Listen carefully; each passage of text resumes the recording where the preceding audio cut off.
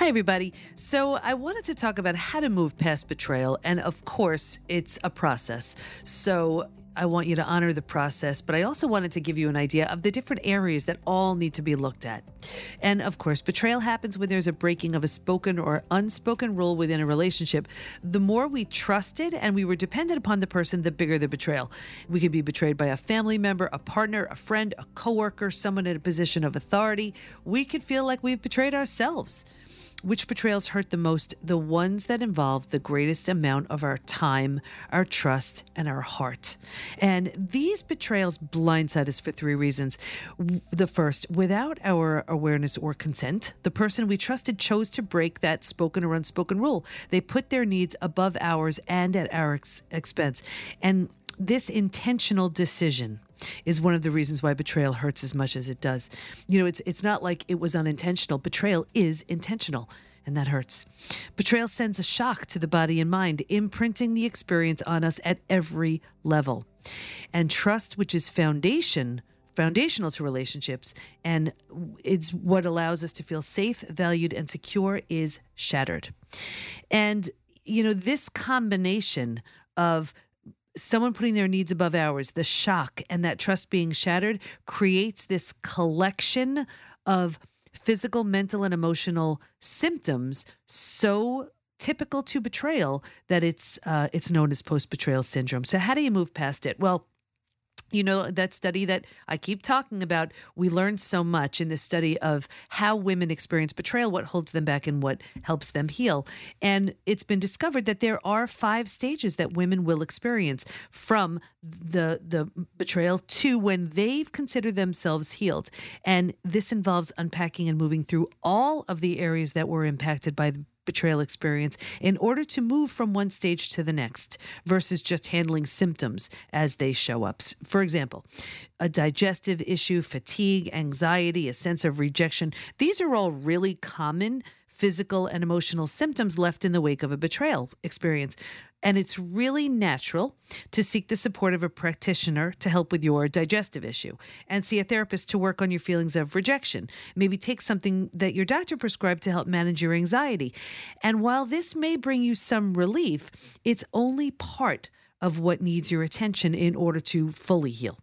It's just as important to find meaning from the experience. And when I say find meaning, I'm talking about things like, what have you learned because of it? What new insights do you have? What new boundaries are in place? Things like that. How do you do that? Well, one step is through what's called deliberate rumination, where you're actually reviewing the experience in order to extract the meaning from it. And now this is very different than what I call marinating in the experience, where you've gone over it 100 million times, each bringing you no closer to any kind of resolution or understanding. It's also really important to rewrite the story of your experience, where your experience becomes a part of your story and not the whole story, like a defining chapter, but not the entire story.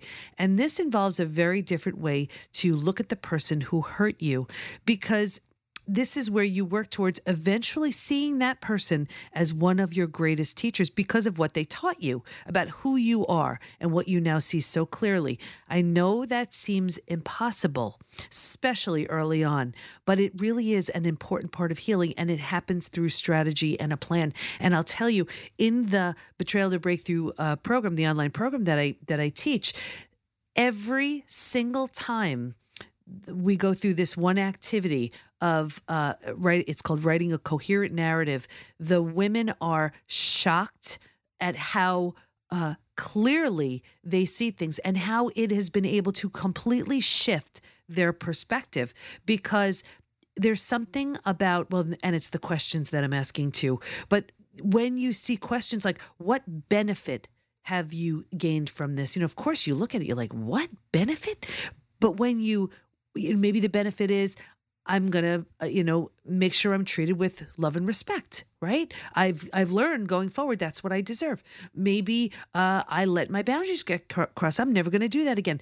It's when you take a look at these questions and you answer them, you learn so much. And your betrayer actually gave you an opportunity to see those things so clearly. Now, are you ready to thank him for it? Probably not. That's okay. But it's what happens. Now, It also involves a very unique look into forgiveness. We've all heard that forgiveness really has nothing to do with the other person and has everything to do with letting go of the pain the person and the experience has on us. And while that's true, forgiveness is often so challenging because it speaks a language the logical and rational mind doesn't speak or doesn't understand. So if you've been trying to forgive the person who hurt you using logic and reason, it's like using a hammer for a home improvement job when a wrench is what you need. Forgiveness can't happen without a completely different way to look at the person who hurt you, the experience, and looking at it through the lens of your heart and highest self versus the mind and your ego. And I want to be real clear here. This doesn't mean you condone the behavior. This doesn't mean you're setting yourself up for it to happen again. This doesn't mean somehow you're making it right, making it okay. This means you're letting go of the power the pain has over you. And you also don't want to rush forgiveness. Now, when you're forgiving and not rebuilding, the person may not even be alive anymore. You still want to make sure you've worked through whatever you need to work through so you can have a sense of peace.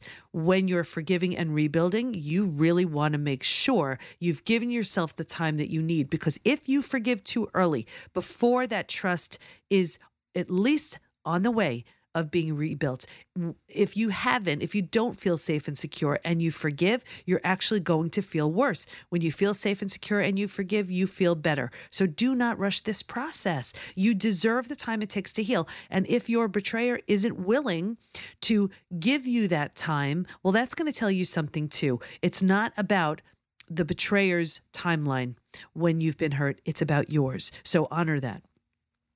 Moving past betrayal to a stage called post-betrayal transformation also includes healing aspects of the self that were impacted by the experience, rebuilding a sense of safety, trust, confidence, self-esteem, healing from the wounds of rejection, the feeling of being disregarded, unimportant, cast aside, unappreciated, and unfortunately, so much more. All need to be addressed and rebuilt in order to heal and move forward. When you do, you realize that your experience helped to create the strongest, wisest, most empowered, unshakable version of you imaginable. And is this possible? Not only is it possible, it's predictable. And there's finally a proven system to walk you through every aspect of your experience from betrayal to breakthrough. This is exactly what we do in the Betrayal to Breakthrough program.